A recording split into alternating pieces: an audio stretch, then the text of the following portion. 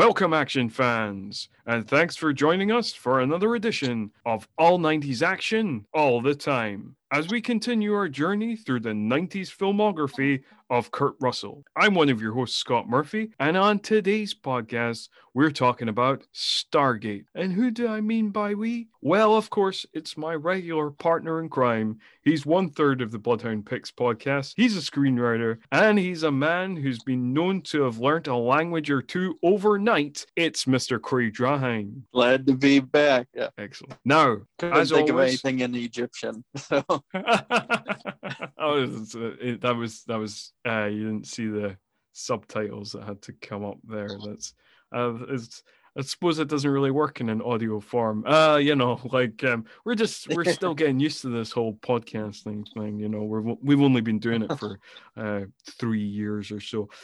So anyway, now, as always, before we begin, I need to do two things.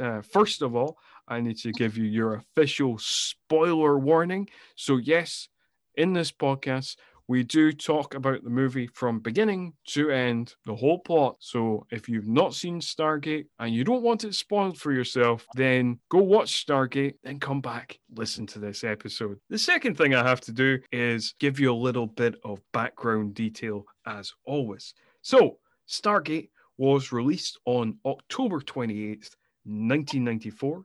It was directed by Roland Emmerich, whose other notable credits include the likes of Universal Soldier, Independence Day, Godzilla, and many others. And it was co-written by Emmerich himself and Dean Devlin, who he collaborated on Independence Day, Godzilla, and The Patriot. Review-wise, it is currently sitting at a 7.1 out of 10 on IMDb, which I feel I should mention is the third highest IMDb score of any movie we have covered so far, only beaten out by Ronin on 7.3 and Tombstone, which I think was like 7.7 or something. Like, it was real high. Tombstone highest score. Anyway, 53% on Rotten Tomatoes based on 47 reviews, 42 out of 100 on Metacritic based on 17 reviews, and a 3.1 on Letterboxd. At the box office, it made $196.5 million off of a $55 million budget. Interestingly, it was more popular outside of America, as it was made 71.5 domestic and $125 million international. Also, it was the 13th biggest film of 1994, sandwiched in between Clear and Present Danger at number 12 and The Santa Claus at number 14. And despite the kind of lukewarm critical reception, it did do quite well at the Sci-Fi Awards, it winning Best Sci-Fi Picture at the Saturns and being nominated for Best Dramatic Presentation at the Hugos. And of all the films we have covered thus far on the podcast, it is the film with the greatest legacy, as it was the catalyst for 3 TV shows, SG-1, Atlantis, and Universe, 2 direct-to-DVD sequels for SG-1, Arc of Truth and Continuum, a few novelizations back when that was a thing, some comic books, an animated series. So, yeah, there's a lot to the Stargate franchise. And you are familiar with the Stargate franchise, Craig, are you not? But not this movie. Yes, I actually have seen most of all the Stargate series. I haven't seen the animated one. But yeah, I've seen everything else. But this is my first time actually watching the movie. Before that, I saw basically, we'll get to it, there's like a less than 1 minute clip of the soldiers being knocked out by Anubis, and that is the only part I saw up until this point. So for me, kind of as we discussed over here, it was a bit different. I saw this movie a few times throughout my childhood. I saw it before SG-1 premiered in the UK. So like I was like, I remember that Stargate thing. Let's see what the TV show is like. And then I never watched Atlantis, I never watched Universe, but I did watch all 10 seasons of SG1, and I watched the first direct to DVD sequel, Arc of Truth, but I've never seen Continuum. But people can write in and tell me if that's any good and if I should check it out. But I've not seen that one. And we were kind of discussing off air a little bit as well of like my feelings for this movie. I do have some nostalgia for this movie. I remember watching as a kid, and but my feelings for this movie kind of extend to my feelings towards SG1, which is like I like this movie. I liked SG1, but I don't love either of them particularly. I do like, as I was, saying off air, it kind of sat in the middle for me of like there were shows that I kind of watched kind of ironically and saw as guilty pleasures, in terms of like the kind of sci-fi and fantasy shows that I watched as a kid, which were quite a lot of them. So there was things like Charmed and Smallville and Lex that was like, I saw as kind of guilty pleasure shows. And then there were shows that I just flat out loved and adored, like the Star Trek shows, the original Star Trek, The Next Generation, even Star Trek DS9 actually as well, and then things like Doctor Who as well, and Buffy, and like I love those shows. And yeah, SG1 just kind of sat in the middle of just like, this is something I watch weekly, but like I don't adore it, but like I do like it, and I like it enough that I do tune in week. And I feel like you were kind of saying a similar thing. Yeah, that's pretty much the same. And especially watching this movie for the first time in the series, and again, what I was saying off air was this kind of notion that I think there's a lot of great ideas, but ultimately it just runs right kind of in the middle and ends up being a little more bland or generic than I think it could have been. But yeah, that's how I felt with all of the series that I watched of Stargate beforehand, and then especially watching this movie too now. Yeah, I think like part of the problem, like we'll get into it more as we discuss the plot, but I mean part of the thing with the movie is, and I don't want to knock it too much for being derivative, because the things that is derivative of are derivative themselves. So like I suppose you can't criticize it too heavily for that, because like basically this movie is part, like one part Star Wars, one part Indiana Jones, one part Lawrence of Arabia, one part its own thing. Yeah. And like I say, Indiana Jones and Star Wars themselves are derivative of other things. So like, but maybe they seem less, kind of, they've refashioned themselves in a more imaginative way, maybe, that kind of blinds you to their derivativeness. No, I could see that. And I think one of the issues I had with the movie is it's either trying so hard to, like, because I know it was originally planned to be a trilogy or something, Correct. but there's moments where they leave stuff open and not a earned way, I think, for future reveals. But then there's also relationships that are kind of built that then are never really expanded upon more, but then they reach a point in the relationship where you think, well, that wasn't earned at all. Like between O'Neill and Jackson, or between O'Neill and can't think of his name, the kid who's kind of becomes like a surrogate son. Skara. The kid is called Skara. Yeah. And it's played by Alexis Cruz, who is one of two actors in this movie, who went on to star in a couple of episodes of SG1. Yes. And so there's those relationships. There's also kind of some interactions between the soldiers and Jackson. There's just a whole bunch of stuff where they reach this point where it seems like then they found this bonding and this understanding, or whatever it may be. Like, and I even watched the extended version, and it's like, well, but you really haven't interacted with each other at all. You're just kind of still meeting each other because like you came through the portal together, and then you got separated basically. Yeah, which we'll kind of get more into as we get into the plot. I think, I mean, that is a big part of it. I mean, in terms of like the superiority of Star Wars and Indiana Jones, they are also just better told stories with more rounded characters. Which, yeah. But shall we dive into it? Let's do it. So, in terms of like things that have brought me nostalgia in this show, there's definitely movies that have brought me more nostalgia. Rewatching them for this show, particularly the likes of Demolition Man and Under Siege and Ronin.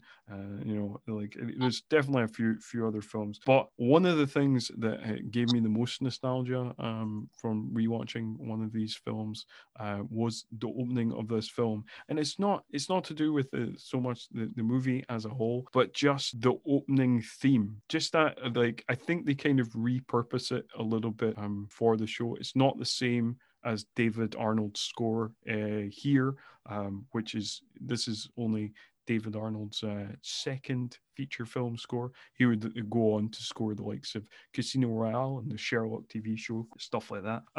But like, yeah, this gave me a kind of rush of nostalgia. Just that theme, I was like, oh yeah, cool. And I almost think that David Arnold's score suggests that the movie is more epic than it is. Yeah, it does. What did you think of the? I really like David Arnold's score for this. Like, what did you think of the music and that theme? No, I agree actually, and that is kind of one of the parts that it weirdly the music. Yeah, it's very epic, and it fits kind of with that what you were talking about, Lawrence of Arabia aspect or all this stuff. And then there's certain moments then within the movie which we'll get into, that either are more comical or more that then just don't fit with the I guess the epicness of the score, if that's an appropriate way to put it. Yeah, I think that is an appropriate way to put it. So basically, yes, we get the score, we get the epic score as we slowly pan over the tomb of Ra. I think as we're kind of slowly panning over as the titles roll, and then the movie itself opens in 1928. Although in the director's cut, I don't know if like in the extended cut for you it would have opened in 8000 BC. Is that correct? Yes, it shows you in 8000 BC a scene that is later when Ra is talking, or when they're finding out what Ra actually is.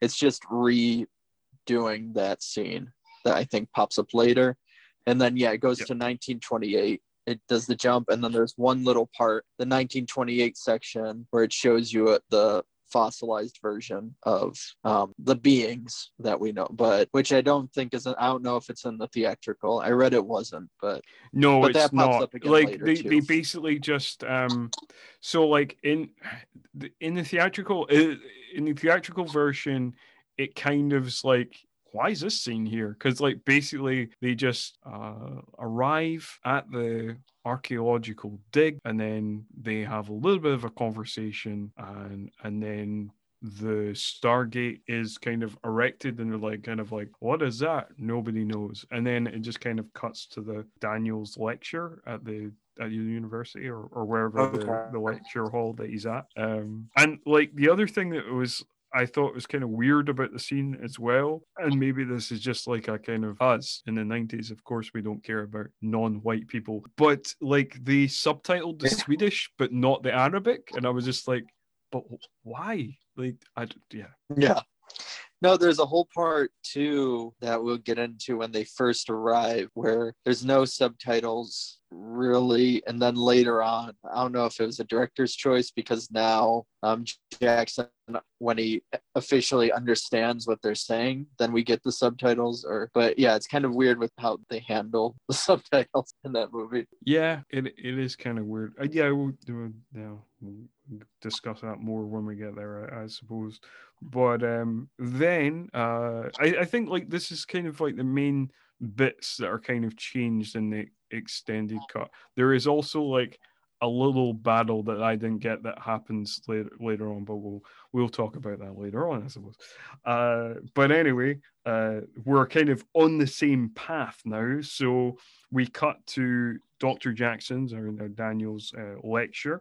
Dr. Jackson, played by James Spader, and he's giving a lecture about how the pyramids were apparently not built by the fourth dynasty of pharaohs, and he's being laughed at by other academics. And one of them rather amusingly, given that one of the spin-off shows ended up being Stargate Atlantis, was he actually mentions Atlantis and like, what were they built by Atlanteans? And then walks away. Yeah, and it's I don't know. The whole thing is him just basically everybody leaves, but Spader, his character is kind of interesting where they give him quirks, but then they're not there sometimes. He's kind of the comic relief, but then he kind of jumps weirdly back and forth, but he assumes that, oh, why'd everybody leave? Because of lunch. But everybody in the audience made it very clear why they were leaving to his face. It's not like... Yeah, they didn't try and hide it. Yeah, it's kind of... he's kind of weak. I'm not... I suppose you're right. I suppose he does kind of... He is sometimes the comic relief, and he is sometimes the quirky eccentric, and then sometimes he's kind of not. He's kind of like being the leader with when they go to the other planet and stuff like that. And yeah, he's a bit like obviously Roland Emmerich also directed like Independence Day, and he's like he's like both Jeff Goldblum's character and Will Smith's character sometimes. Yeah, and that's how he becomes, especially that he's just a linguist, and you're kind of, I don't know, he's not that's not a high enough position, I feel like, for him to really be in control of how he's seen, at least. But I don't know. That's a whole nother conversation. I suppose we'll get to that too. Yeah. Well, maybe we should just talk about the things we're talking about instead of talking about the things that we're going to talk about. It might get a little bit too confusing for all the listeners. So we'll cut back to the plot. So basically, after the lecture, he is offered a job by Catherine Langford, and he doesn't want to take the job, but she basically knows everything about him and says, like, I know that you've lost your job, you're behind on your rent, like you basically can't afford not to take this secondment with the U.S. Air Force secret something or other. And then he's like, well, I suppose that's true. So I'll just go to your secret military base. Yeah. And when he's there, he jumps right in a way that, I guess that, again, that's where his character element comes in, of like he has this, he's just, I guess, intelligent, I don't know, but he comes off cocky to everybody else, even though he's not trying to be, where he comes in, looks at the board, and basically like rewrites the guy's translation, saying, oh, this is all wrong. This is wrong. He's crossing everything out and going through it. I really enjoy that scene where they've been working on this translation for like ages, and like it says 2 years, I know, in one part. Yeah, no, I'm not sure if they've been working on that specific translation for 2 years. Oh. Like I feel like it's the dials, like the symbol, like the symbols for the the dial-in. They've been like kind of working on for 2 years, like the kind of the Stargate part of it. But like, yeah, so there's that translation on the board, and he's like, oh, it's all wrong, and this word actually says Stargate, which is so like I actually kind of wanted more of this, because I love the antagonism between the kind of unintentional antagonism between his character, Spader's character, Dr. Daniel Jackson, and Richard Kind's character, who is just like upset by everything he does. It's like Richard Kind's like just lugubrious face of just kind of, I just don't. I'm just not impressed. I just, I could have done with more of that. I think more Richard Kind in this movie would have gone down well with me. I feel. Yeah, no, I agree, and I think that's kind of what lacks a little bit, in my opinion, is that like it becomes a kind of more full-fledged adventure action movie, even with Spader's character, where I feel like the parts, like the science parts, are a lot of fun, and I almost wish there was more of that in it, of him trying, later on trying to decipher things or whatever, because it feels like it's just like he solves everything really quickly. I wish there was more of that in there, even if Richard Kind's character did come with them or something. Yeah, I know what you mean. I know what you mean, because I think in terms of like the dialogue and in terms of like the kind of back and forths that way, I think some of the most fun stuff comes out of those scenes, and the fact that like Richard Kind just feels usurped by this like new guy who's come in and just solved everything, and it's like he's just crestfallen that he's been working on it for years, and it's just like this guy comes and solves everything in a fortnight. Like, don't I just feel like a piece of shit? Yeah. But we forgot to mention right before that point. We get the introduction of Kurt Russell. Yeah. Yeah. Who is kind of in a depressive state, and his wife is too, or she's kind of detached from him, and he has long hair. That's how we know he's in a depressive state. It's revealed that he's because he's a military guy and he's got long shoulder length hair, so that's like cinematic shorthand for that. Yeah, and it's revealed that his son accidentally killed himself with one of O'Neill's guns, basically what the soldiers say to each other. Yeah, and this is revealed. I mean, like, yes, the soldiers have this conversation in this car, and his son's death, I feel, is revealed in the clunkiest manner. Oh, it's just this throwaway conversation they have in the car, like, hey, why is he so depressed? Well, his son died. He shot himself with a gun, and it was in the house. Oh, okay. Let's drive away from this scene now. Well, thanks. You've given the audience the information that they required. Now you can write off. And that's and that's kind of what I was talking about in the beginning of even watching this movie, is then they give this relationship that's supposed to be the surrogate son with him, but then it never feels like you could just have, he doesn't even need a son by the time you're watching this. You're like, oh, there was no reason at all for this, except to maybe throw in some forced kind of character development or some, or some sympathy. Pretty much. Like it feels very shoehorned in, and it's like most of the times he doesn't seem all that depressed, and then every so often he does, and it's not. I mean, Kurt Russell plays the kind of transitions well, but the transitions are still weird. Yeah. I suppose this might be a good time to mention as well that, like, so I read a couple of fun things about Kurt Russell and James Spader in terms of them coming on board in this movie. Kurt Russell got the script, thought the script was rubbish, didn't want to do it, and then was basically convinced to do it by his agent, because they were like, they're now offering you this amount of money. And he was like, okay, cool.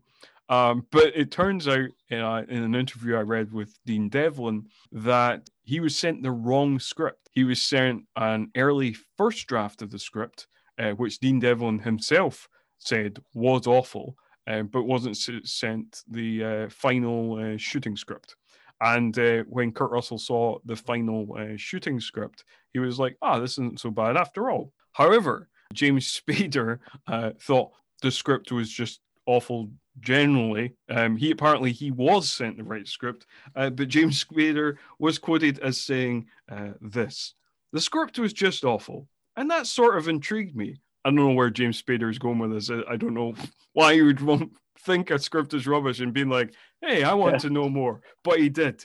And then he goes on to say, that made me want to meet the director. And then he got me excited about it. I realized that making this picture was going to be such an adventure. But apparently, he was keen on shooting in the desert. And that out of that would come an adventure on screen. So James Spader had a very interesting attitude to this movie. Yeah, but that's how I feel with most of Emmert's movies, is that I don't know why watching them, you're kind of like, I bet it was fun for the cat, for everyone involved to do to make it, because it seems like you get to mess around with the special effects or whatever. I think it could be fun, but then yeah. Yep. I mean, it turned out it wasn't that fun. Like, I also watched like the behind the scenes documentary that you can see on YouTube, and like it was fun in terms of like apparently the camaraderie on set was good. People got on well. That was nice.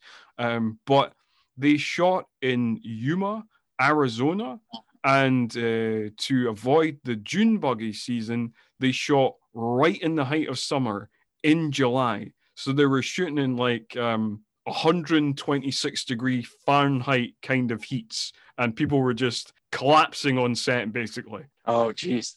Yeah, I definitely. Because oddly enough, in the unlimited or in the ultimate edition that I have, even though it's the ultimate edition, it only has one kind of special feature, and that is talking about, is Stargate real?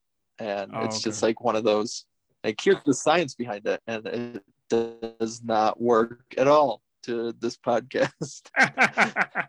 No. Do you know what's great though? Like, I think when I was reading up on it, the behind the scenes documentary, and this is the most 90s shit ever, comes from a Stargate CD-ROM. Oh, there you go. And in terms of technology as well, apparently Stargate was the first major motion picture to have an official website. Okay, that's cool. But we're only about 10 minutes into the movie, so we should probably keep on trucking. Yeah. So O'Neill comes in and basically takes control of everything, of saying that he's going to be the one to know and any sort of information, and that it's only military should be in the know. And he obviously does not think highly of Jackson, and so they're supposed to be at odds kind of, but Jackson, because he's a little naive to certain things, he doesn't really even notice that he's at odds, I guess, with O'Neill. He's just kind of going along with the flow and excited.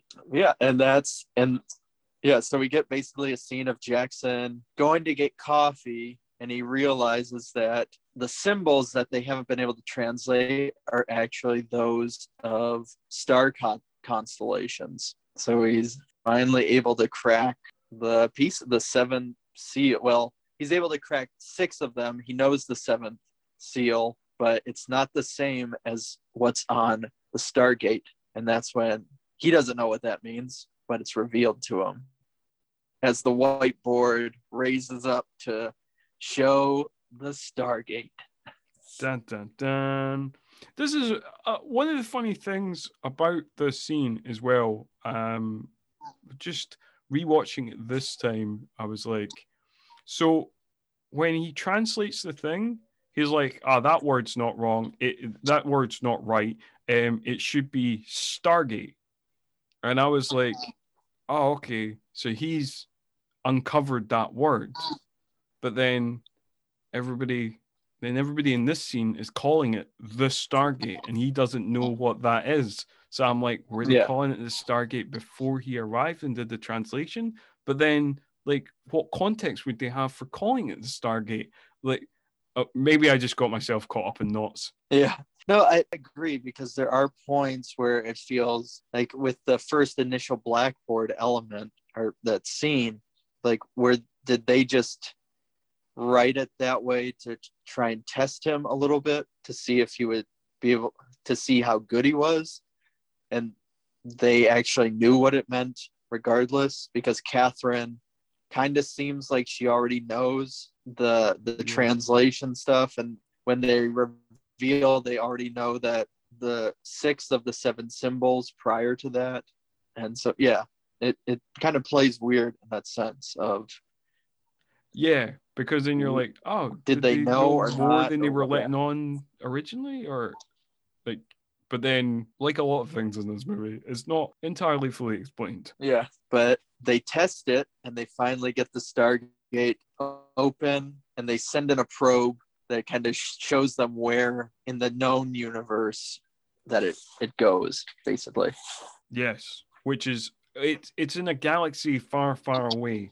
But in the show, it's in our galaxy, so that's one of the things that they change from this movie to SG-1. And also, one of the interesting things that I learned from the research in like behind the scenes documentary is this Stargate effect is done practically because they had a large tank of water and they shot an air cannon at it from about an inch above it, and then they turned the image on its side and digitally enhanced it a bit, and that's how the Stargate whooshy, watery effect is done. It wasn't all CGI. Oh, wow. I mean, it still looks good for, what it is. And it's kind of one of those nostalgia effects, I think, that has been replicated so much by now in terms of, Stargate in that sense. Yeah, for sure. And I think like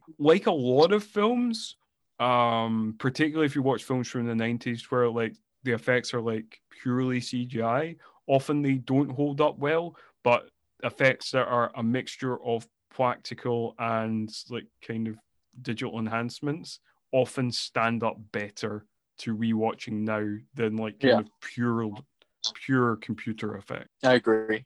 And so, moving on is that they want to get, basically, since the probe was only able to capture a little bit, they want to send in a team. But unfortunately, the only way to get back through is to know what constellations to use, and the symbols on the other side are completely different than that on the Earth side. And Jackson, he just jumps right in of saying that he'll do it, even though O'Neill says he's full of shit. Yeah, but he still allows him to, and the general says, "Well, you're on board," as the team is going to go in to the Stargate. Yeah, it is pretty hilarious how in this scene, I know again, this is one of those scenes that like, yeah, it has to be this way for the plot to continue.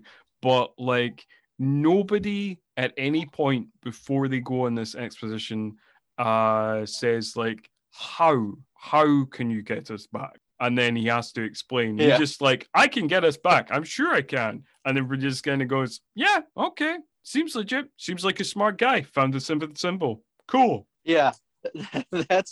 Because then when they get across and they have to figure it out, he's like, "Well, I can't figure it out right away. I need to be able to find other symbols to, figure it out."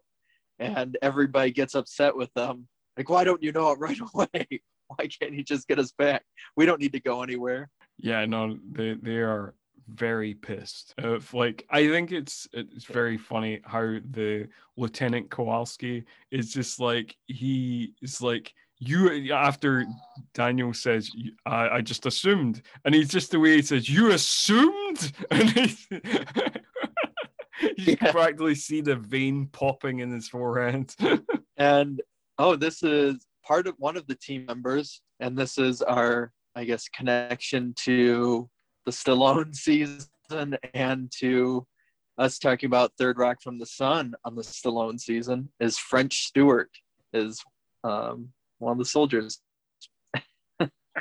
Yes, indeed, he is. He plays Lieutenant Ferretti, one of the few soldiers. Like, basically, the soldiers are not really given much characterization, apart from Kowalski is given some, and French Stewart's character, Ferretti, is also given some. The rest of the team, apparently, we don't really care about them. And this was also French Stewart's film debut.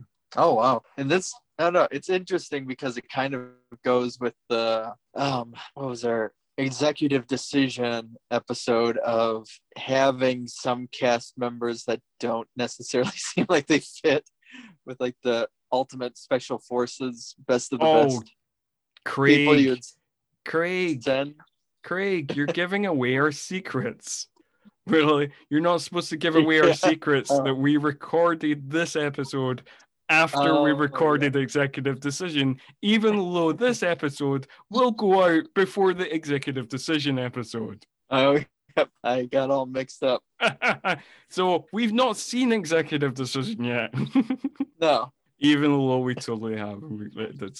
It's fine. It's fine. Don't worry about it. It's timey-wimey stuff. It's, just like the Doctor. Yeah. So, anyway, back to the plot, Craig.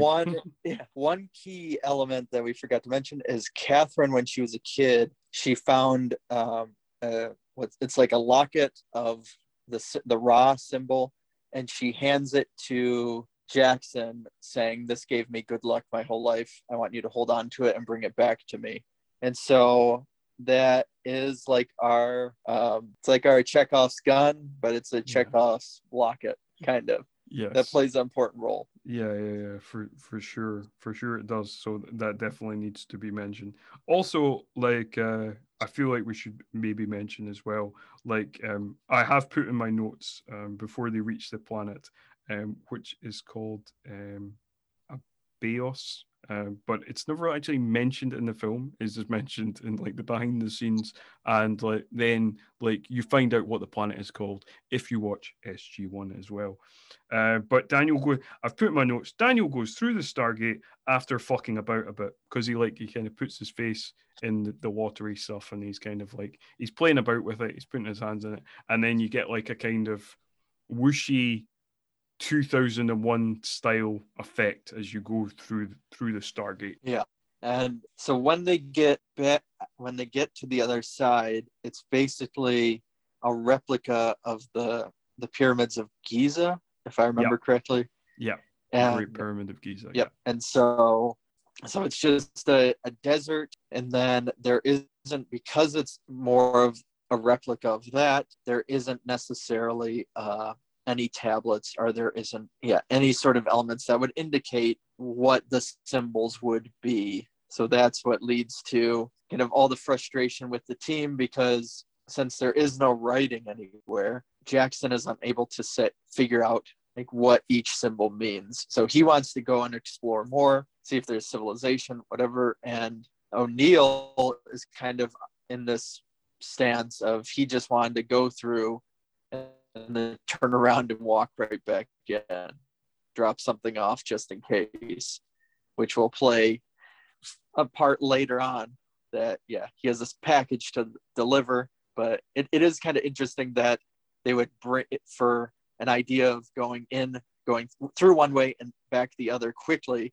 They brought as much equipment and as big of a team as they did. That is true. Like they brought like a bunch of supply. If they were just kind of going in and out, like why did they bring like a whole bunch of food and like tents and like a lot of guns? It is kind of weird. You'd think that they'd be setting up for like a couple of weeks, maybe, like given all the stuff that they have brought. But yes, they apparently the plan was just in and back out again. So there we go. But yeah, so we see like O'Neill like kind of setting something up. It's a bomb. Spoiler alert. And while that's happening, friend Stuart is bullying Daniel, and like throwing his books about and kind of saying like, shouldn't you be like trying to get us back home? And then just throwing his books about. And then, but again, Daniel doesn't really react to anything in this film, so he's just like, that's cool, whatever. I'll just retrieve my books, and then he's like, again, we're kind of playing on this kind of like he's like a real eccentric, so he doesn't really care. He just lives in his own kind of world or whatever. And while he's sitting amongst his books, he sees a kind of strange alien horse thing that is called a mastig. And the mastig is apparently that effect was achieved by there's like a kind of plastic frame with fur and stuff like that on top of a Clydesdale horse. So that's how that Oh, was done. Yeah. that's pretty interesting. I mean, and it's effect because I thought it was just going to be, like a puppet or animatronic or whatever No, you'd not call it. not an animatronic. A light plastic frame with some fur and stuff, just on top of a Shire horse. But the interesting thing is, like, Daniel interacts with it and gives it a little bit of a candy bar, but then he gets caught up, and it's got it's got a harness in that, and he gets caught up in that, and he gets dragged off by it, and that affects even more interesting because the Clydesdale horse, it, like, because of the heat and stuff, and because the frame was kind of too heavy for it to gallop. That effect where he's being dragged over the dunes, he's not being dragged over the dunes. Basically, there was a mini plastic frame with the same fur and stuff that was made for a dog, and what you're seeing there is a dog dragging a puppet over sand dunes. But it is achieved in such a way that you don't really pick that up. It works well. And I think this is kind of one of those moments that I was talking about before where, like, the epic music and everything, and then there's a scene like this that then feels silly, and it's like, even the soldiers watching it happen, it's like a aw shuck type moment that doesn't fit, but I don't know. It's one of those tonal things that doesn't mesh with other elements of the movie. Yeah, I know what you mean. There's some bits later on as well, but like it's it's kind of one of those kind of big campy moments that is just like feels kind of weird because we get some of these, but there's not enough of them to be like, oh, this is like a big campy tongue in cheek thing, and like it seems relatively, not it's not super serious. We're not talking Snyderverse grim dark here, but like it takes itself relatively seriously. And then, but there is these kind of big campy moments. Although in the Dean Devlin interview that I read, I think maybe they wrote it more tongue in cheek, and he said that the actors didn't fully get the tone of it until later on in the movie. So I don't know. But then, Okay. Yeah, that makes sense because some of it does feel like we're talking about that you would see from a few years later with like the 1999 or the Brendan Fraser The Mummy. Yeah, movie, right. or things like that where it was kind of like a throwback adventure where it was silly, had its silly elements even though it was serious at times or whatever it may be. Yeah, for sure. But it doesn't. Yeah, for the most part, it doesn't play campy. But then again, if the actors weren't really getting the tone just right, then surely that's a directorial issue in terms of like Emmerich being like, actually, it's can you play it that way because this is kind of the vision me and Dean have for the movie. I like Yeah, I don't. yeah. But Because Kurt Russell up until this point hasn't really been a huge ego, so it seems, and he's done a lot of kind of campy action film. It seems like he'd be an easy one to talk to about those issues. yeah, because I mean he's got a proven track record from like the likes of Big Trouble in Little China and Tango and Cash and stuff like that of being campy. Although it feels like his character's not really meant to be campy, or maybe he's meant to be more quippy action hero like in the second half of the movie. Like his character's arc is kind of odd because he kind of comes in and out of, as we've kind of described, he kind of comes in and out of this depression, and it's a bit weird. Yeah. No, it's that for the first, I'd say, half of the movie, Kurt Russell's character is almost like it's basically all Spader, it feels like. And Kurt Russell's character is just kind of there doing something, kind of, but not really. Yeah, that is true. That is true.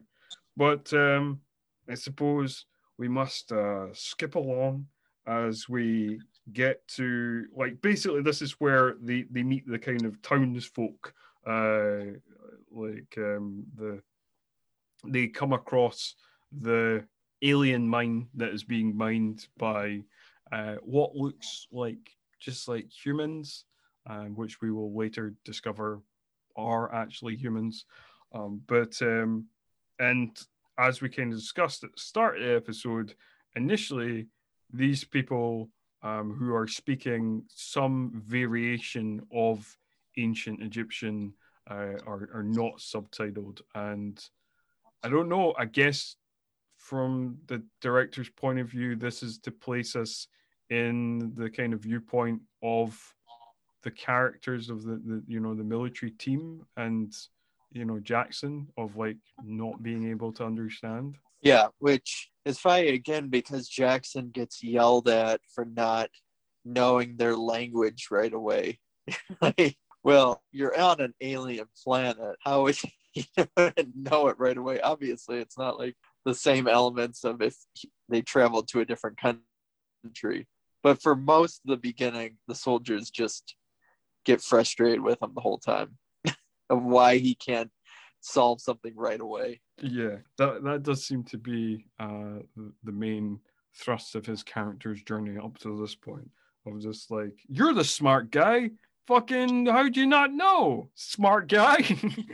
Yeah, but I do like the response where they're talking to the chief and they end up like they're kind of communicating. They offer water, he offers them a candy bar, and then the chief makes the motion of come with me, and Jackson goes, he wants us to go with them, and Kowalski makes some kind of rude comment about, well, how do you know that? And he makes the motion. He's like, because he wants us to come with him. Or whatever he says. Yeah, he makes the obvious kind of hand motion of like, come towards this way. Yeah, that is very funny. And then so we've kind of got two groups. We probably should explain that some of the soldiers went after Daniel when he got dragged away by the Mastic, and some of the soldiers stayed at base camp, including friend Stuart. And so like it's like Kowalski and O'Neill and Jackson and Brown, I think. I don't know if there's any other soldiers. The soldiers are so kind of not there that I actually forget how many soldiers there are. There's just basically the ones we've mentioned are the ones that stick out in the mind. And so there's just two groups there. And Brown is kind of supposed to be the nice one. I don't know. Like that's his only character trait of that he's the nice one to Jackson. Yes, he is more kind. But yeah, he's given literally nothing to do. So yeah, that's his one character trait. And it's just again, I don't want to call this movie racist, but again, it does kind of feel like yes, but we've given characterization to our more important white characters. Yeah, well, and again, spoiler alert, the way they set up Brown is then like he's supposed to be the nice one, you think. So then when he is, again, spoiler, killed later on, like it's supposed to have this weight, but then it doesn't really because they haven't given him enough depth. They've just kind of given him the lines of being like, well, maybe I think Jackson might be right, and that's it. Yeah, pretty much. So, and again, that is entirely a script issue and has nothing to do with Derek Webster's performance, which is perfectly adequate. It's fine. He's decent in the role. Exactly. Yes. But we kind of, so again, this is kind of where like the kind of references come in, or the the kind of derivative bits of like so we get a scene where they go back to a big party feast in the town, and then it's basically like, oh, we should just eat what the locals eat and stuff like that. Daniel's very much on board for that. Kowalski not so much. And then they present this kind of lizard thing, and with the kind of meat hanging out. And Kowalski's kind of like, you're going to eat that? And Daniel seems kind of unperturbed, kind of, it's a similar to kind of banquet scene in Indiana Jones and stuff like that, but it kind of plays differently because Indiana Jones is genuinely disgusted, whereas Daniel's like, weird lizard meat. I'll check it out.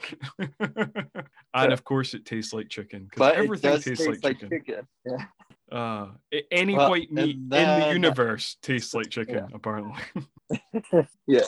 And so he tries to start writing, and as he's doing it, the chief is basically kicking the sand and trying to prevent him from writing. But then and they see the symbol of Ra right on his locket thing, and so they instantly start putting him in this robe and cleaning Daniel while the other soldiers are just still there. And so you're going through this whole scene of seeing Daniel being cleaned, and then the chieftain's daughter comes in, the chief is having her wed Daniel, basically, are giving her to him because they assume that he is an emissary of Ra. That is true.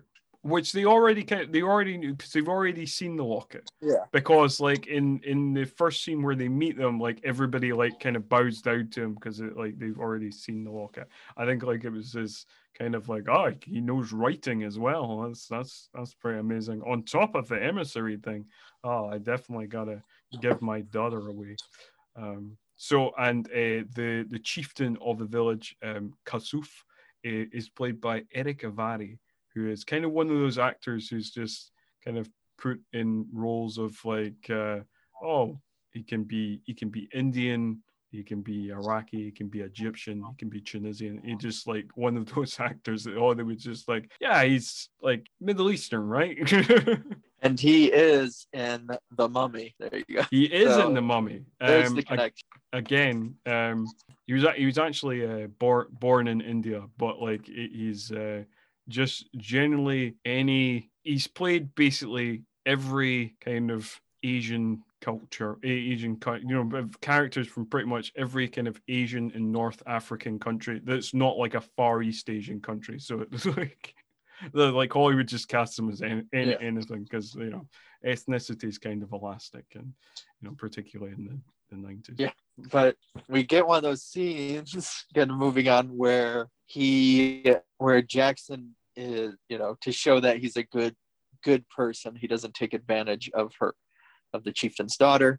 He has her put her clothes back on, but they act like he is interested as to not offend any of them because they're basically waiting right outside of his hut or his room. And they're kind of all standing around waiting for the consummation of the marriage. And then this is where they have a sort of conversation of where he starts writing stuff again, and like she's like, no, don't do that. But then she recognizes a symbol, and that kind of starts off like the catalyst for Daniel learning the language overnight. But this is also intercut with the one scene that you have seen from this movie before watching it for this podcast. Yes. So you have the other soldiers, the French Stewart and his crew, which he's kind of like a third in command. I don't know what his title is, but he is a giant spaceship that looks like a pyramid. It is basically floating and lands right over the other pyramid where they're at. During the really bad sandstorm happens, which causes them to go inside. And then through it, there's kind of these unseen soldiers that start picking off. I want to say there's 4 on the team in there that starts picking them off kind of one by one in this building and in this kind of big room and through, hiding behind pillars or whatever it is. And then French Stewart is able to get a glance and see one, but I think he's the only one out of that group that's actually, or no, there's one. So there's 2 of them that are actually not killed. I feel like.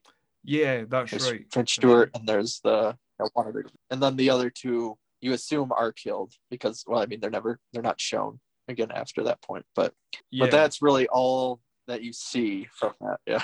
Yeah, and even though it's not explained like it is in Star Trek, apparently those like laser staffs can be set to stun and set to kill because like they are of various strengths at various times in the movie. Yeah. And there's some that, yeah, and it's even different in terms of the stun. There's like a stun where it's just zaps them, or there's a stun they'll blow them across the room, or yeah, they didn't really figure out what the caliber of those staffs are. Nope.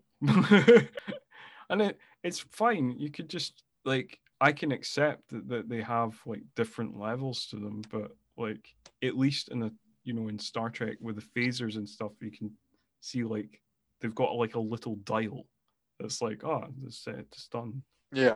Again, maybe I'm asking too much in terms of logic of the movie, but the lack of consistency in the laser blasts always kind of perturbed me. No, it makes sense because it is just a regular staff that they're holding for the there's most. no like so dial or you don't anything. really There's get no to like see switch. the work. And this is an interesting thing as well. So like while I was just going to say about this attack on the soldiers in terms of the structure of this film is that it happens like I clocked it.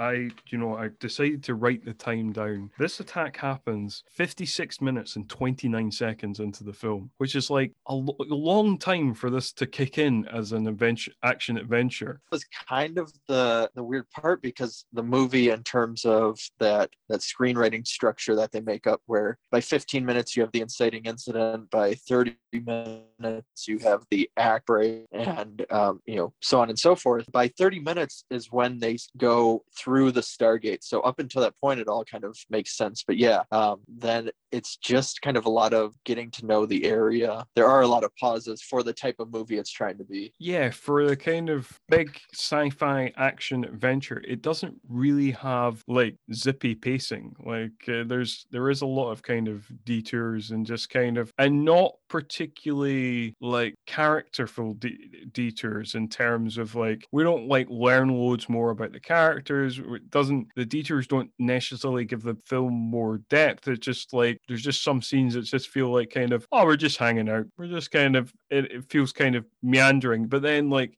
when the action does happen, it's cool, and there is cool scenes in the movie, and there's a lot of fun stuff here. But yeah, it's kind of oddly paced for this type of film. So after that happens, you see Kurt Russell as O'Neill, and the kid is coming up and he shows him the lighter, and he gives him the lighter and smoke a cigarette and coughs, and he throws on the ground. And it's supposed to add kind of a humorous element, but then he grabs the gun, and O'Neill quickly yells about grabbing the gun and that it's not safe, but he doesn't understand that element because they're not speaking the same language. But it's like scenes like that feel like they're meant to kind of start building the relationships more, or the characters more, but then they don't really, even though I guess on paper it seems like it would. But maybe if the movie was 2.5 hours or longer, where they could actually kind of develop these relationships better, it'd make more sense. But it just really doesn't go anywhere, even by the end point where they're, again, spoiler, when they're giving salutes to each other, it doesn't feel earned. It just feels like a bunch of scenes. Yeah, I would agree with that for sure. Yeah, a lot of those scenes just kind of sit there. Even though, I mean, they are perfectly well played. I think most people play their parts pretty well in the movie. Alexis Cruz is pretty good as Skara. We've not really talked about Daniel's bride, Shauri, who's played by Mili Avital. She's pretty good, and even though she's not given a lot to do, but yeah, there's something about them that they don't add much flesh to the bone, really. Exactly. And I think because I was going to talk about her more, but it pops up in a lot of Westerns, it pops up in other, this notion of a character being married off to maybe the people of that planet. I'm pretty sure it's happened on a Star Trek episode, or any sci-fi series you find has some part of it. But yeah, she just kind of plays that role of the quiet who instantly falls in love with him. And again, that's kind of it for her, besides the fact that she leads Daniel to the cavern not the cavern, the caves, which actually have the writing, where he's able to finally kind of decipher everything, except that the seventh symbol is all worn off and missing. But he's able to figure out kind of the history through a big exposition dump that he, and the symbols in itself. And that kind of solves all of the science elements that we liked so much earlier. It's like, oh, okay, here's all your science. And back to kind of action part, and we're bringing in Ra now. Yeah, although I do have to say, in terms of like some of the filler scenes are quite funny.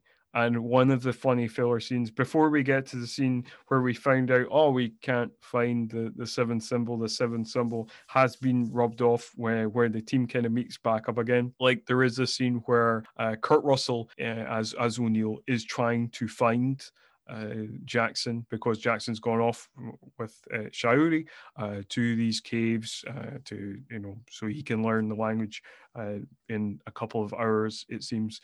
And he is talking to Skara, Alexis Cruz's character, and his kind of the group of other boys that he hangs out with. And they don't speak the same language, so they're trying to communicate back and forth. And they kind of clock that he's talking about Daniel, but they know him through like his reaction to the chicken, like because he did when he ate the lizard meat, he said, oh, it tastes like chicken, and then did like a chicken clucking noise. And then we just have this weird random scene where there's loads of these boys going, they're doing this chicken clucking noise, and like Kurt Russell's like, yeah, chicken man, bah, bah, bah.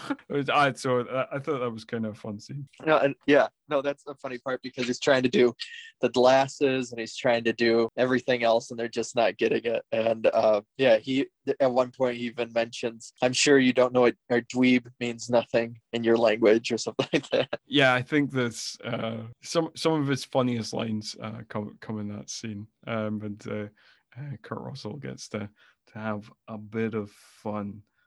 But then, as we mentioned, they go into the caves. They find out that there is no seventh symbol after finding the other symbols. So that's, god damn it. And we've not really talked much about the kind of the bomb that they have, but they discover that I think this is where like Brown and another soldier die, and then they discover the nuke is missing, and then everybody is transported to Ra's throne room. And again, I've written this down because it's interesting just in terms of like the way the movie's structured. Ra is the main villain of the film, and even though we've seen him in flashback not that long before, this is his proper villain introduction, and it happens an hour and 16 minutes into the film. I watched the theatrical cut of the film that is on Prime. This film is in total 2 hours and a minute long, and yes, this introduction happens an hour and 16 minutes into the movie. So we've got like basically the last 45 minutes of the film for this villain to make an impact. Yeah, and it does feel kind of strange, because throughout, when you're figuring out what happened, you learn that Ra was an alien where its whole race had died off, and it was trying to find a way for immortality and found humans. And when we see if you watch the extended cut, you'll see it at the very beginning. If you watch the theatrical, it plays during this exposition. But you have this person who went up to the pyramid, and then what we know of Ra basically possessed or sent himself into this human body, because what we learn is that human bodies are easier to fix than other alien races, and able to make immortal through what we find later on, this I don't know, it's like a pool of water that fixes things. But yeah, it kind of, you get all of that. So what also happened was Ra was on Earth, but then Earth started an uprising and sent him back through the portal. And that's why he banned all writing and everything with the slaves that were already on his planet's side.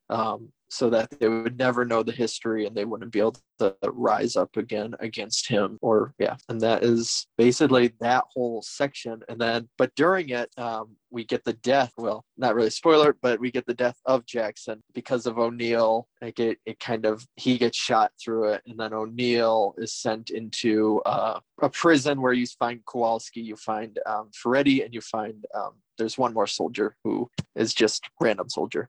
Doesn't really have any purpose other than what is about to happen. Yeah, that's true. They're thrown into this kind of watery prison, and yeah, that anonymous other soldier guy. There is a couple of interesting things that I want to mention in from this scene. So first of all, Ra is played by Jay Davidson, who is most famous for his role that he had a couple of years before this, where he was in The Crying Game, and he basically didn't really like the fame that gave him, and didn't really want to act again. And when he was approached to act in this movie, he said, "Sure, I will act if you give me $1 million," thinking that was too outrageous a fee for them to actually give him that. So that was his play. But then they were like, "Sure, we'll give you $1 million," and he was like, "Oh, okay, yeah, I'll act in the film then." Sadly, apparently he had some drug and alcohol issues at the time, which led to him having to have like big cue cards on set because he kept forgetting his lines. So yes, and yeah, he didn't do that much after this. He basically just did a couple other roles and then just returned to being like a fashion model, because obviously he preferred that to acting and or to the particular type of fame that he got from being in the movies. Apparently, could keep a lower profile as a model. So yeah, the kind of strange career of Jay Davidson and this strange detour for him.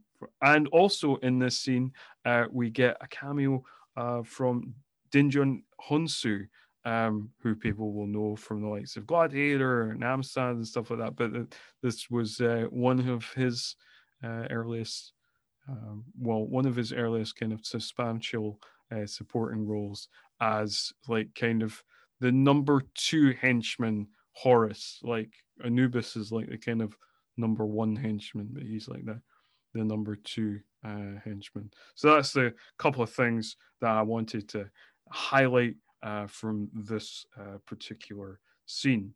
But as we roll on plot wise, we get a village. The village is attacked by Ra's forces, and you want to tell us more about that, Craig? Yeah, so Ra sends out, it's basically two fighter jet things to go and just lay siege to the city as basically a warning, a warning for and a punishment for helping the travelers, because the whole point is that Ra does not want these people to ever think that know who I guess they are specifically, that they're not gods, and yeah, he just wants to make sure that he keeps control. So he even at point decides to use Daniel, taking off the locket, saying that they will only know of one Ra, that I'm going to have you kill your own team, or I'm going to destroy you because they need to know my power. And so, yeah, basically goes to this whole thing. And at this time, too,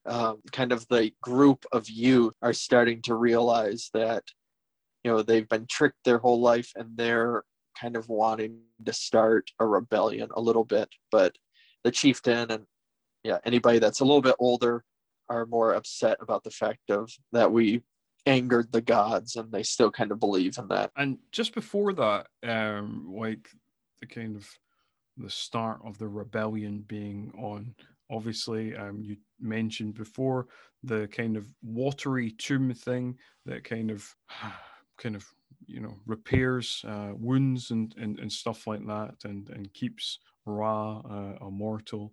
And it does the same magic for Daniel's wounds. But it's kind of weird. It's kind of like, why did he do that? Like, it's like, they've killed off these other soldiers. They're clearly enemies. It's just like, why did they keep Daniel around? It's like, oh, we're going to save Daniel because I really need somebody to give this villain speech to. So, yeah, this guy. I want to give the villain speech to this guy. Yeah, that's how it feels. I mean, I was wondering the same thing watching it. I didn't know, was it because Daniel knows their language or because he's wearing the locket thing that also has the symbol of Ra, that he feels like he just needs to tell him. But then you're like, well, based on the plan that you've created, don't technically need Daniel. I mean, he doesn't even need to kill his own team for your plan to really work. But yeah, for some reason he decides to fix him up just to be able to kill him again, I guess. Yeah, I don't know. Again, we're looking for logic where there probably isn't any. So that is one of the many themes of the show. But yes, Brad basically orders Daniel to execute his team. So he's given one of the laser staffs, which is very kind of very trusting of Ra to be like, oh, I'm going to give you. You're definitely going to do this. We've definitely agreed to this. You're definitely not going to double cross me and shoot any of my men with that laser staff that I've just given you. That's definitely not going to happen.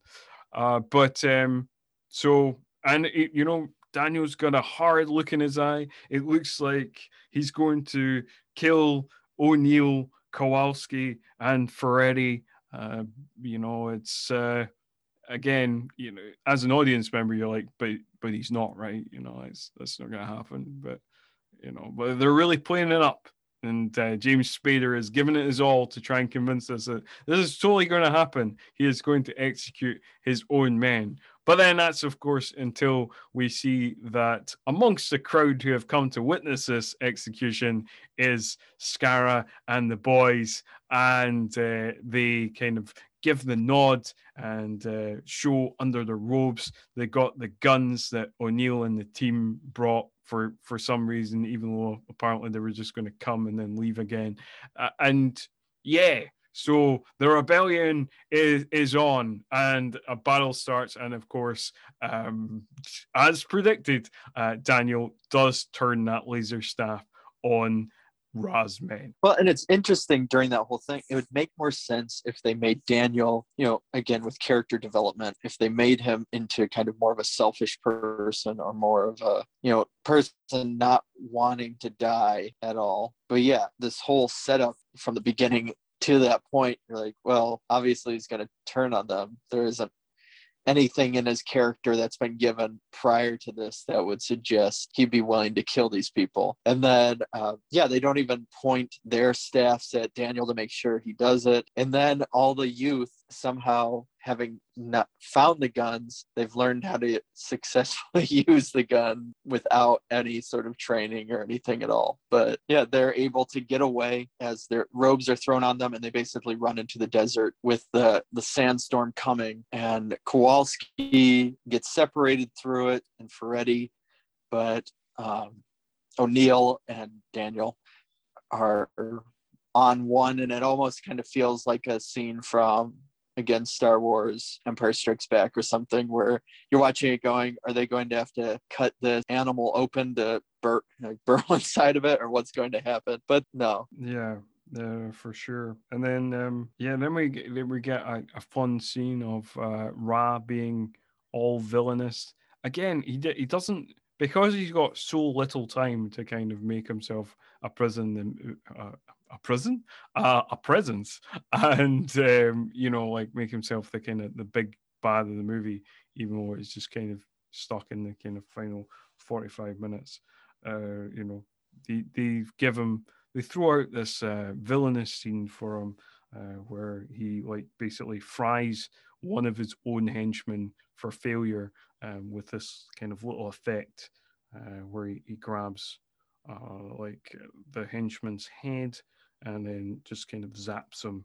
And yeah, I mean the effects are kind of all right. Apparently, like the little eye effects, the little glowy eye effects, were put in post production because the initial test audience didn't think he was alien enough, so they were like, "Oh, put in the little glowy eye." No, what I was saying was that yeah, it's you could really kind of feel that after the fact with the effects because it feels off in a way of the eyes changing colors, and so that makes sense what you were talking about. And I forgot to mention that Ra waited on by a bunch of children, which I'll talk about when the ending happens because it kind of plays into something that the film doesn't acknowledge. But yeah. Okay, yeah. I think I know where you're going with that, but we shall see. We keep giving kind of little promos of things that we might say later. It's a running theme of this episode for some reason. Yeah, it's just like the movie in itself of being kind of a promo for the trilogy that they wanted to do or a promo for the TV. Yeah, that's true. Yeah. Even though apparently, yeah, the TV series thing is weird because apparently MGM wanted Dean Devlin and Roland Emmerich to audition to create the TV series. It developed in a strange way. I think Carlco Pictures had to sell off a bunch of things, because basically they were about to go under and they had like one last throw of the dice with Cutthroat Island, which obviously didn't go well, and they were selling things off. And one of the things they sold off was this to MGM, who distributed the movie but didn't produce the movie. And yeah, and MGM almost immediately wanted to make this into a TV show, and yeah, Dean Devlin apparently felt very aggrieved for many years, that they never got to do the sequels, and they were basically shut out of the TV show, and basically hated the TV show for years. But then came to peace with it, and apparently made friends with one of the co-creators of the TV show, Jonathan Glasner. So it all worked out happily in the end. But as we return to the movie, this is where Daniel discovers that Shauri is his wife. He didn't realize that before, but he's like, oh, okay. Yeah, there's a little scene where somebody refers to him as Shauri's husband, and he's like, what, husband? And yes, so that was a marriage ceremony that he went through. And yeah, then there's a kind of little scene where it's like, oh, and now they are together because the plot says so. Where he's like, because she's like, oh, I won't tell him that you don't want me. And he's like, what? No, of course I want you. And yeah, and they're like an item now. They're just a married couple now. Well, and that, yeah, I guess kind of plays into a lot of those other movies like that. And you end up, it feels really forced. I mean, that whole kind of thing. And I know in SG1, she's in it a little bit, but yeah, it's kind of, it all just feels forced. And after the fact, all the scenes or all the scenes after this don't necessarily even fit more into it. I don't know. It's just another thing that meanders away from the main plot. Yeah, but then the main plot gets back into action as we have like Daniel finds the seventh symbol. There is a fight back at the mines, and Kasuf, the chieftain, is outraged by this and is like, no, what are you doing? You're gonna fuck everything up. But then there's a little button on the kind of helmets that the gods have, and it reveals the face of Horus, the character played by Dungeon Hunzu, and it's like, look, this is your gods, and then they're like, oh right, yeah, right, fair enough. That changes everything. We thought we thought that's what they actually looked like. We didn't think they looked like us. Well, fuck them then. Yeah. And no, Ra is basically going to be sending the nuke with the new components made from the Stargate, which will be, once it goes through the Stargate back to Earth and erupts, so basically destroy the whole planet. And they also want to send a bunch of other things. So the caravan is coming of, apparently they assume, slaves to place into for stuff to place into the Stargate. But as we know, the audience, as we've seen it many times, the reveals is that all the soldiers and the rebels now are all kind of the ones in disguise as these slaves delivering these items and walking past the guards, all of that, until their big reveal, which creates the huge action scene with one group on the inside, which is O'Neill, Daniel, and then Kowalski and Ferretti and their team are on the outside, taking on like the fighter jet things and the outside forces. Yeah, and there's a couple of things like I wanted to highlight. One from the behind the scenes, because it's hilarious. This story definitely needs to be told. So from the behind the scenes documentary, the kind of gliders, the fighter gliders that Ra's men have that are like shooting the lasers onto the rebels. So the design of those gliders, Roland Emmerich had a particular design in mind, and basically they they look like kind of little flying kind of anchors. It's an odd kind of clunky looking design, but the producer didn't like the look of them, and he was like, no, you can't have spaceships like this. And then one of the production designers showed a design to Roland Emmerich for that was a kind of bird-like design for Ra's belt buckle, and he showed him his straightways up, and then like basically Roland Emmerich kind of turned it on its side, and it was like, oh, this would make a cool spaceship, and make me a spaceship like that. And the guy was like, all right. I didn't know that. I mean, they look good. It kind of reminds me, actually, watching this movie and knowing that he would do Independence Day. A lot of Stargate, especially in the design, some of the alien elements, it feels like a precursor to Independence Day, of like testing stuff out before they did that one. Yeah, I would agree with that, and I feel like this is a test run for a bunch of that stuff, and obviously Independence Day has a slightly higher budget, so this film had a budget of something like 55 million, whereas Independence Day I think was something like 75 million, so they got an extra 20 million to play with.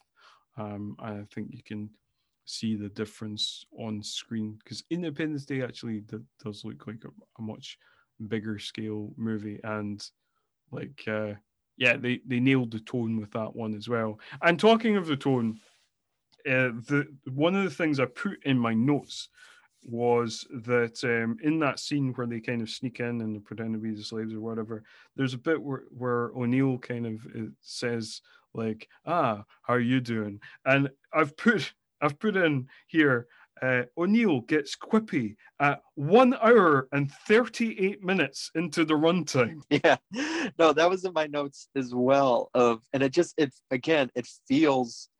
feels weird, because if he was like that throughout, it makes sense. But through a lot of it, he was kind of brooding and all that. And so, yeah, at this point, it almost feels too late for that. And then he goes back to brooding for a second. And I mean, you do find out with the bomb, O'Neill was never planning to come back. It was just on that whole mission where they packed all the stuff for, but it was just supposed to be a day trip in and out. O'Neill was always going to basically stay behind to set the bomb off that would just blow up the Stargate. And until he gets talked to by Daniel about fighting for life, and one of those whole chats that you have in movies like this. But I think Kurt Russell is great in it, and I think he works well, but it definitely is one of those things where from the script perspective or directorial perspective, it goes back and forth a lot. Yeah, for sure. And it is just weird that he, like, yeah, there is a little bit again where he's showing the signs of being suicidal, which he's shown a couple of times throughout the movie, but not enough for it to feel kind of solid as a through line. And then, yeah, he's just in this kind of like last 20 minutes, he's just kind of quippy, which Kurt Russell is good at. He's good at being quippy, but like, it just feels weird that it happens so late on in the film. But yes, I suppose we should truck on with the plot goings on. And this is a stage where like Daniel is back in Showery gets injured at this stage.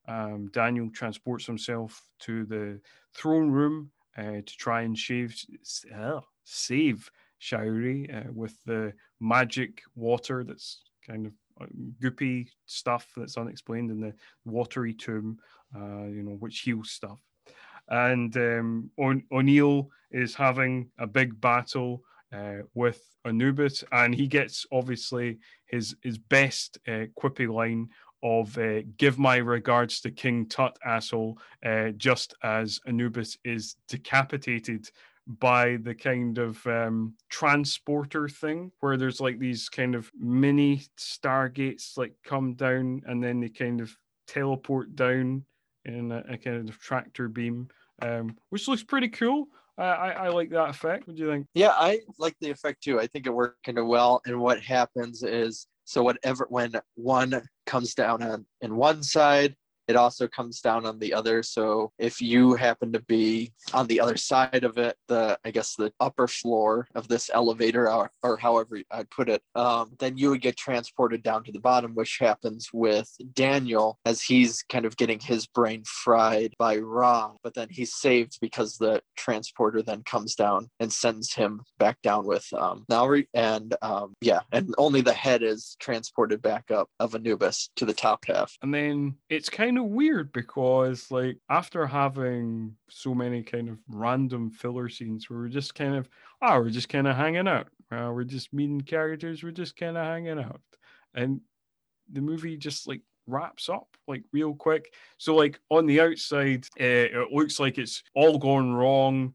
The spaceships are firing at the handful of rebels plus the soldiers, and it looks like Ra's men are got the upper hand and all that. And then, of course, riding to the rescue, we see Kasuf, the chieftain, on one of the sand dunes, and then loads of people just suddenly appear. It's one of those classic kind of action beats. And then Ra's men are kind of look up and then they're just kind of like, we're clearly fucked now.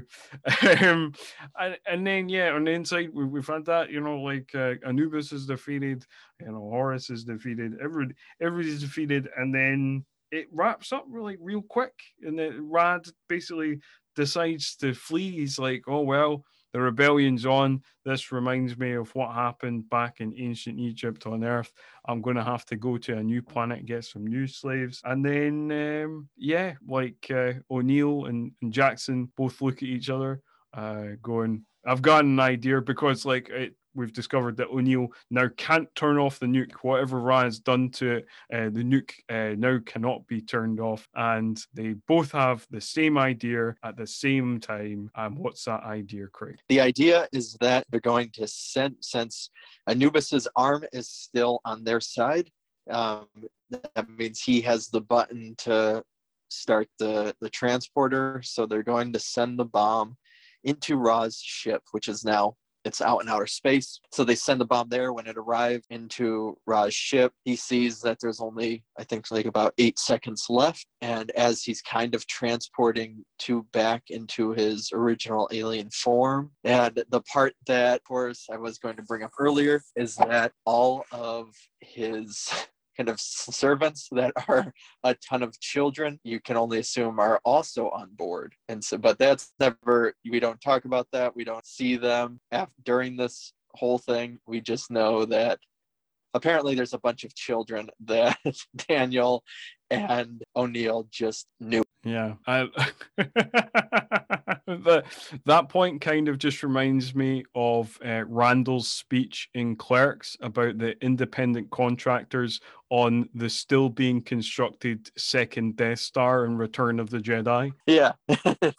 But I mean, it's an entirely fair point, you know, like we have apparently just killed off a bunch of kids. This is another thing that apparently didn't go down well with test screening audiences was not the kid. Nobody brought up the kids apparently. This is something just you have brought up. Nobody apparently cared about the kids. But we just got a shot of the spaceship exploding apparently in the original ending. That was just it. When it's shot of the spaceship exploding, but no shot of Ra himself dying.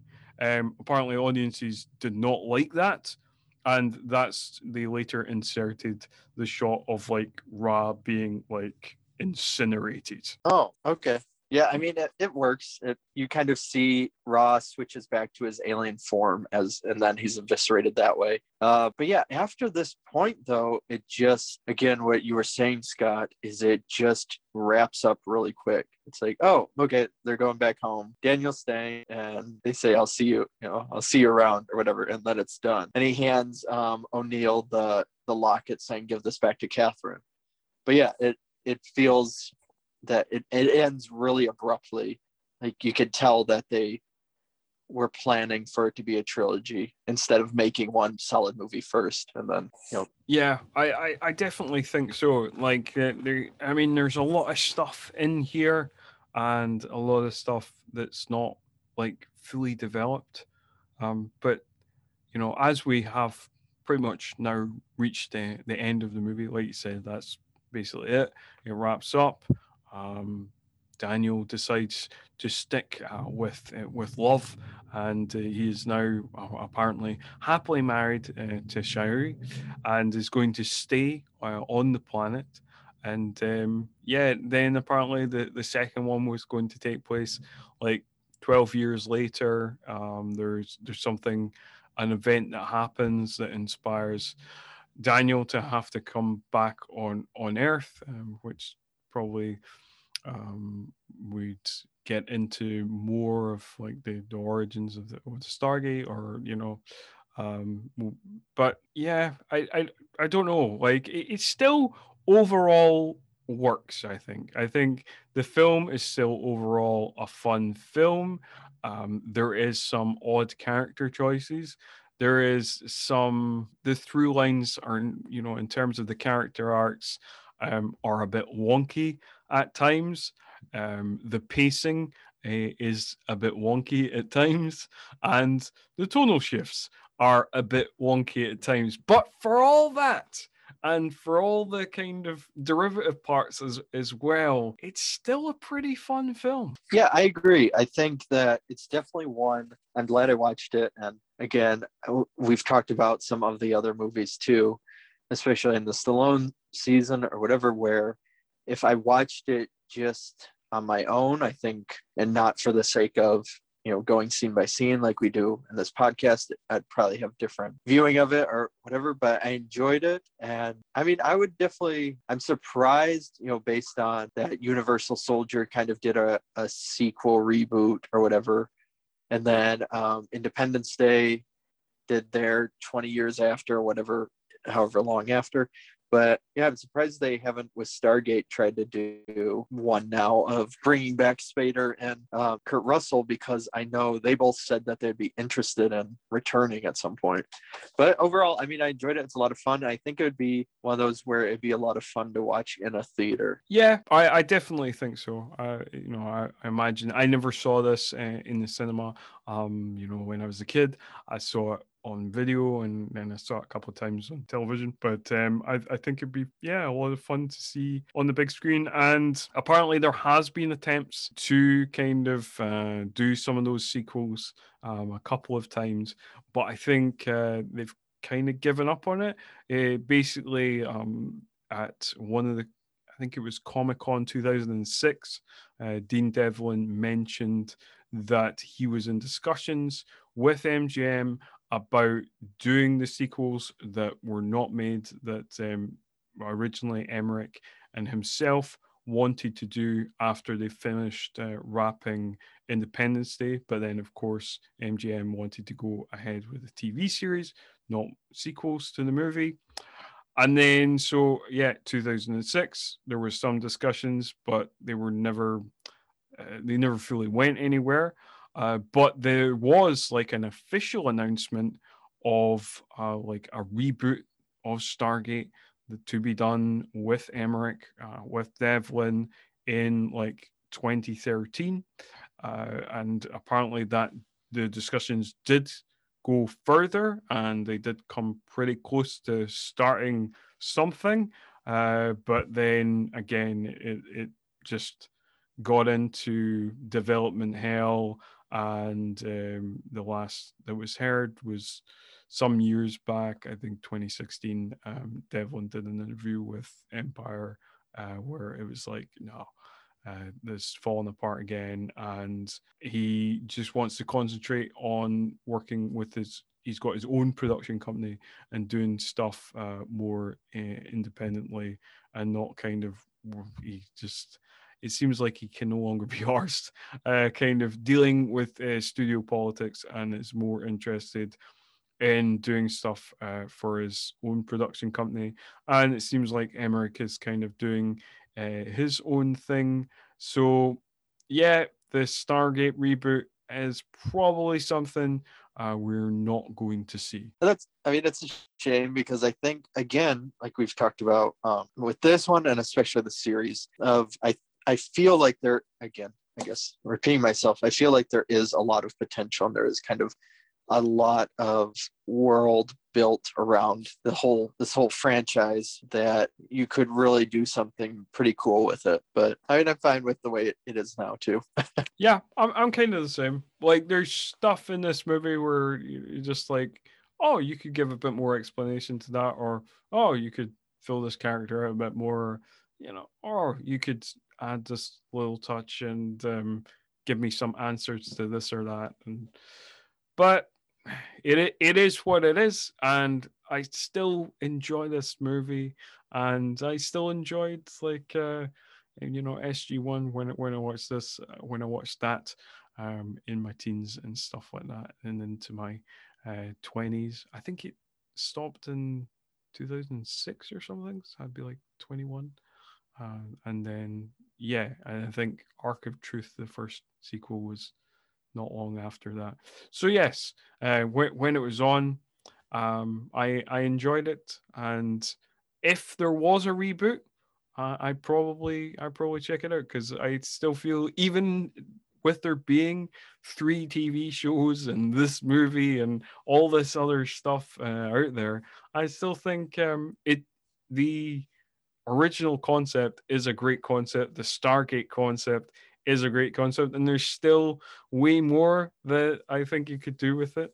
And yeah, if there is more Stargate to be had, then bring it on. I'll check it out. Yep. And so that is kind of our ending for this one, which, yeah, again, it ends very abruptly, but that's all I have left on it. Yep. that I think we have said everything that we have to say on Stargate, and we're kind of jumping ahead. We're not filling in the gaps. We're ending abruptly. We're very much on brand for this movie. So that's just our thoughts, though. If you really love Stargate, write in, tell us. If you really don't like Stargate, write in, tell us. Or if you're kind of in the middle, you like it, but you don't necessarily love it, like us, yeah. If you agree with us, if you disagree with us, it doesn't matter. We just like the feedback. So tell us your thoughts. And thank you very much for listening to this latest episode of All 90s Action all the time. it just leaves me to thank my host, Craig, for joining me once again on this latest episode. And Craig, as always, can you give everybody your social media details and tell them where they can talk to you or shout at you or whatever our audience particularly wants to do? Of course, yeah. My social media, you can just look me up at Craig Draheim, Draheim, on Twitter or Instagram. I think it's Craig.Draheim, if I remember correctly. But I'm pretty sure there's only one or two Craig Draheims, so it's pretty easy to find. But yeah, also the podcast that I co-host, Bloodhound Picks, where we will kind of highlight obscure or independent older horror films. We bring people within the horror community, from bloggers to filmmakers to whatever it may be, and kind of talk about what it's like working in that community.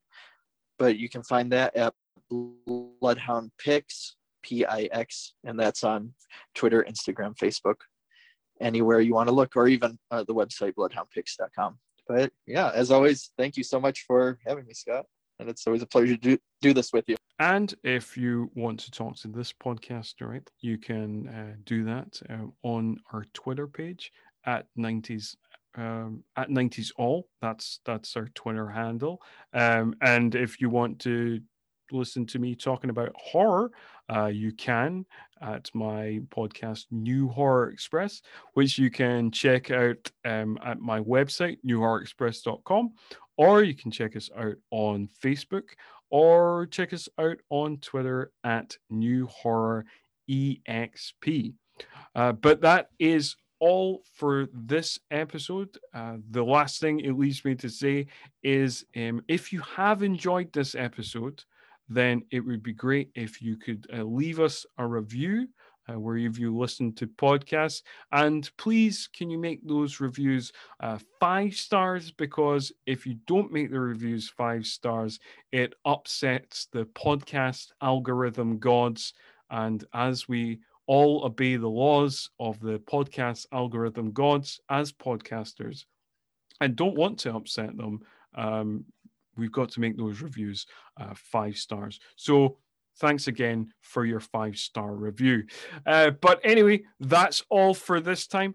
But be sure to join us next time when we will be talking about Executive Decision, which we did not talk about last week, even though we're putting out the week after this. Again, like this movie, don't think about the logic of it too much. Thanks for listening. See you next time.